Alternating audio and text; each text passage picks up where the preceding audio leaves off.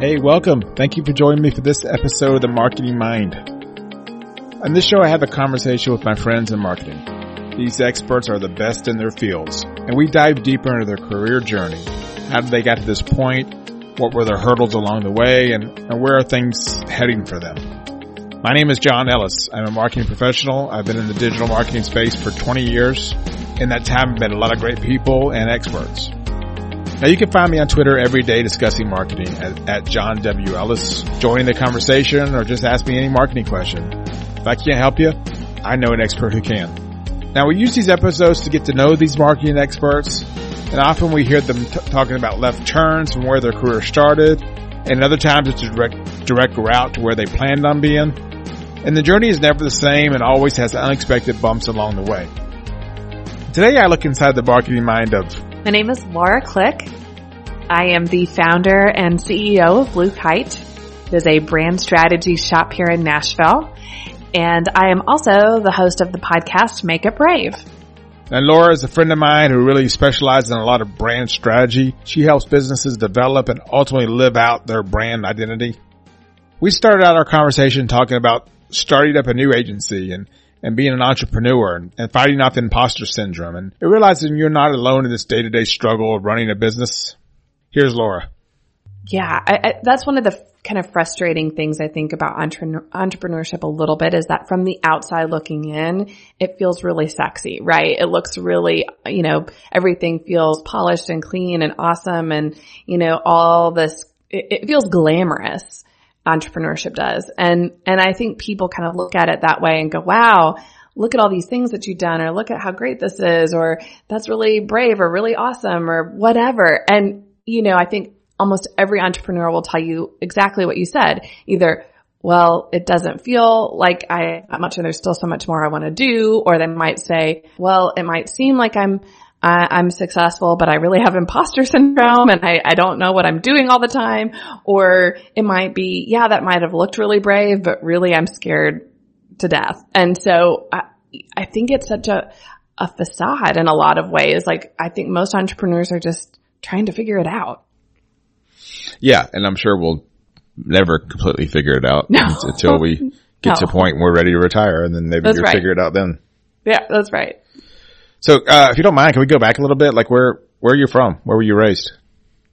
Yeah, I am from Central Missouri. I grew up on a farm an hour east of Kansas City, and my hometown had right around 300 people in it. So my joke is that there were more cows in my hometown than people. So I didn't have neighbors. I couldn't ride bikes. Like I had one friend growing up that she lived probably about a mile and a half or so away from me, and we would try attempting to ride our bikes on the gravel road, which is a difficult thing to do. And we would meet like halfway and we'd be like so tired. We're like, well, good seeing you. I guess we both have to pedal our way back home. It was such an arduous thing. So yeah, I grew up in a really small town. I had 35 people in my graduating class. So it was one of those places where, yeah, everyone knew everyone. And that 35 people, like my high school was comprised of, 4 different communities, 4 different towns funneled into this one school. So if I had only had a school for my town, like it would have been so much less, right? So 35, and that was pulling in from 4 different towns to make that high school. So yeah, I grew up in Central Missouri, and for me, I always joked that I felt like am I an alien? Are these really my parents? Because I always felt like I didn't belong there. Not that I didn't have a great childhood, not that I didn't love my family and my sisters and my parents. And there were aspects of my childhood that I really, really loved. But I was also the kid that could not wait to leave. And, granted, leaving for me just meant going an hour down the road to college. But still, that was kind of like my ticket out, because I just knew that small town farm life was not for me. So you knew you would never be back, or at least not long term. Oh yeah, 100%. It's like every fiber of my being knew that. Did your parents kind of know that too? They knew you were destined to get out. Yeah, my mom will tell this story. I I went to the University of Missouri, or Mizzou, which I know we have a shared connection there. Yeah, we Your do. daughter is going there, which I'm so excited about. But I went there because they had one of the best journalism programs in the country, and that's what I wanted to do. And it would have been foolish for me to consider anything else when I could get in-state tuition at a really good journalism school an hour down the road. And so that was my plan. But my parents, were trying to encourage me, like, well, at the time they had this, I think they called it the A+ program. It's called different things in different places, where you could get 2 years for free at a community college. And they're like, that's a really great deal. Why don't you go to the community college and do that? And I never really yelled or got mad at my parents. I was always the good kid who followed the rules. And my mom will always tell the story how I was like, I am not doing that. And I ran off to my room and slammed the door. And they're like, well, guess she's going to the zoo. And that's just that. So I think they always knew. My mom would always say, go fly, little bird. She knew that I wasn't built to stay there. And I don't know at what point she knew that or how long they knew that, but definitely, by the time I was in high school or by the time I was getting close to graduate high school, they knew that I was not built to stay there. Wanted to get far away. So I was looking at USC at one point. I got a lot of materials from them. And so I thought, oh, well, maybe I'll do that. I wanted to get the heck out of Dodge and go far, far away. And then the more I thought about it, I was like, I've never been to LA. Would I like LA? I don't know. That is also very far. So then, I had some really great guidance counselors was like, one of the best programs is right down the road. So, but I felt the same way in terms of needing to kind of start fresh. And I will never forget that, getting onto campus my freshman year and just feeling like for the first time in my life, I could decide who were my friends instead of, well, these are your friends because this is all there is, right? I could choose who I wanted to, I almost got a chance to almost redefine myself or fully be who I wanted to be and then choose who I wanted to spend time with, which was such a refreshing and wonderful thing for me. So I went in thinking I wanted to do broadcast journalism. Well, I was actually late getting into the program. I got waitlisted the first time. And I had to appeal, I appealed to the dean, to get in. And I actually got the dean to write me a letter to get in later. I got in a semester late. But yeah, I originally thought I wanted to do broadcast journalism. And after I took my first pre-journalism class and they kind of went through, they called them sequences at the time. I'm not sure what they call them now. They talked about each sequence and kind of the pros and cons of each and what it would look like to practice these different areas of journalism.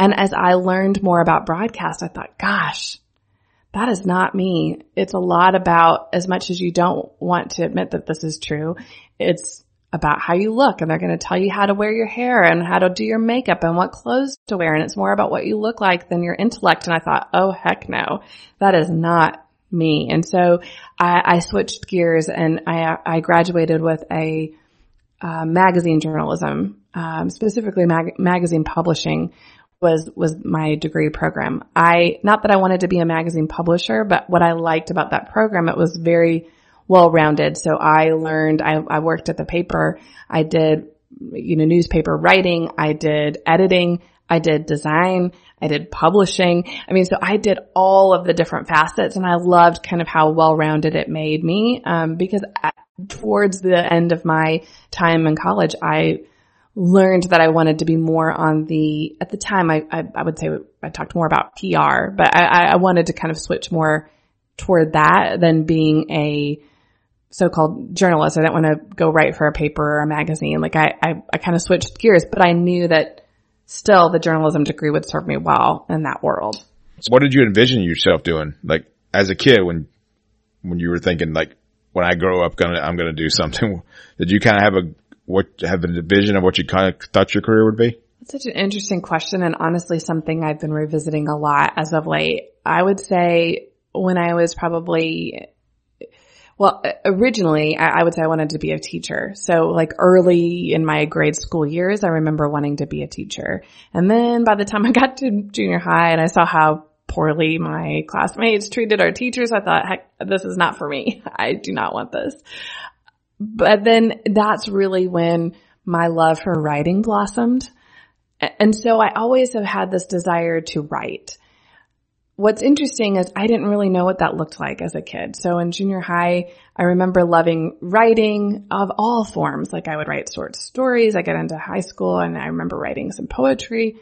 And I just remember thinking I really loved to write. And my English teacher, I think in particular, really channeled me toward journalism. And then more people kind of encouraged me that direction. And that's when I thought, oh, I would love to do broadcast journalism because I also love to speak. I was a speech and drama nerd. I was in all the plays. I went to speech contests. I mean, so I love getting in front of people and talking. But, I don't know that was ever a desire I had. I think that was a desire that was cultivated in me. Did I ever really want to be a journalist? I don't know. That seed was planted and I was like, oh, yeah, that sounds good. So that's what I'll go do. Well, I imagine if you're like me, it's not like you were exposed to a lot of these other careers. No. You probably, teacher, you saw teachers and you saw farming and then obviously public service stuff like policemen and firemen.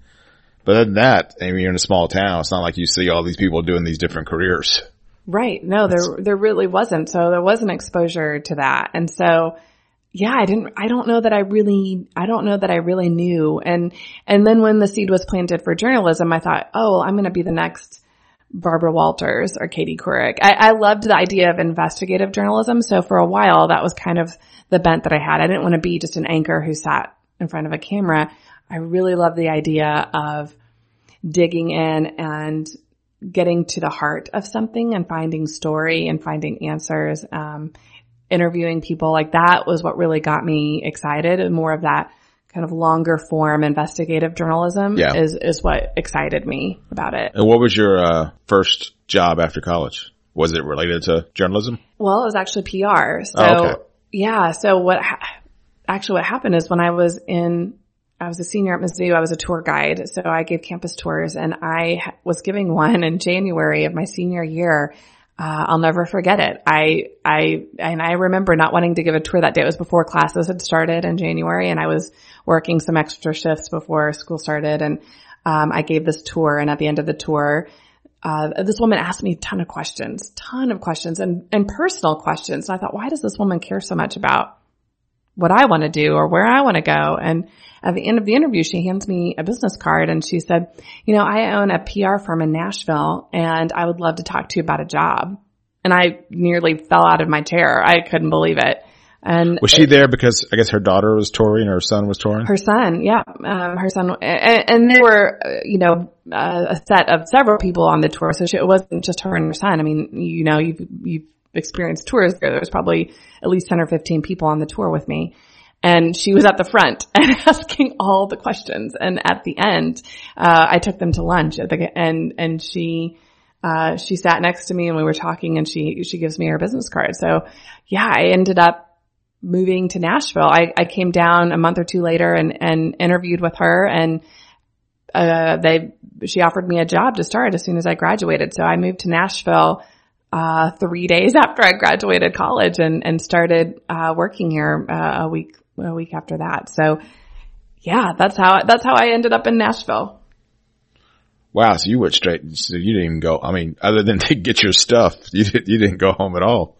No, I didn't. No, I didn't. I mean, I think I graduated on a Saturday, and I think I was moving to Nashville on a Tuesday or something like that. It was pretty crazy and pretty fast and also pretty rare. I mean, I'll age myself here, but this was 2002. And so that time was, in the months after September 11th, I mean, the economy wasn't super great then. And I had a lot of my classmates who struggled to find jobs. So I considered myself incredibly lucky that I had a job and that I had a job in the field I wanted to go into. So I really lucked out. I mean, were you at all familiar with Nashville at all?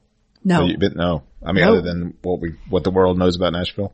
Right. And that was the big joke. My roommates at the time, I hate country music. I've never loved country music. So I grew up on a farm and hated country music. I was the weirdo. See, I surely did not belong. And so then I find this job here and my roommates thought it was hysterical that here is the farm girl who hates country music going to the capital of country music. And so, yeah, all the stereotypes was really all I knew. And I'd only been here the time I came for an interview. I'd never been until I came for the interview. So yeah, I knew nothing about the city.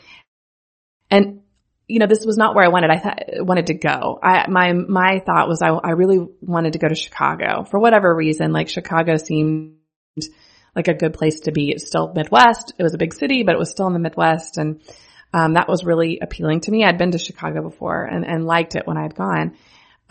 So I moved here with the mindset of I'll give Nashville a year. I'll give this job a year. And if I hate it, the job or Nashville, I can go somewhere else, you know, and I ended up falling in love with the city, and I also met my husband here. So those are big reasons why I'm still here. Was there ever any, cause I know obviously this is choice for different people, but was there ever any doubt of you, when you had James not going back to full-time work? Never a doubt. I mean, I've always wanted kids, but I've always known that I'm not a stay-at-home mom, and there's nothing against doing that. I just wasn't know, for you. Yeah, I just know that for me, like I need to do work that feeds my soul. And if I'm not doing that, I'm not a happy and healthy and whole person. And I need to be those things to be a good mom. Yeah. I mean, we talked about how the quarantines affected you from a personal standpoint. What about from the business standpoint? Is everything good there? Well, isn't that a loaded question? I mean, is anything good, John? Have you lost clients because of it? Oh yeah. I mean, I had a client in tourism, which tourism has just been completely demolished. Right. I had a restaurant client, so yeah, I was there too. Yeah. And so, I mean, when I was working with a convention and visitors bureau and doing social media marketing for them, and when they furlough 80% of their staff, like, are they going to keep their vendor contracts? No, you know, or as they told me, it is put on pause, whatever that means. So paused indefinitely. We'd like to bring you back. We just don't know when that will be. So yeah, that was a big one. I had a couple that went paused for a little bit and then have come back. So yeah, it's a weird, I mean, I think everyone kind of panicked in March. I mean, I think everything hit pause in March, and then, you know, things have come back a little bit. But I mean, gosh, now with everything spiking again, who knows? I mean, it just feels very tumultuous, and you never know what's going to happen from one day or 1 week or 1 month to the next, right? Yeah. That's how it's been on my end. I mean, luckily I've had one or two sort of big clients that nothing's changed for them, that have kind of paid the bills, but a couple have dropped off, or like you said, or paused. And we could probably still keep going on some things, but I'm not going to talk them into spending money for me. But it would be sort of irresponsible, I think, for me to say, you really need to do this and spend money with me. It's like, no, I'm not. When they've had to let go of employees, it just seems wrong for me to call them up and say, let's do this now. Let's do this campaign.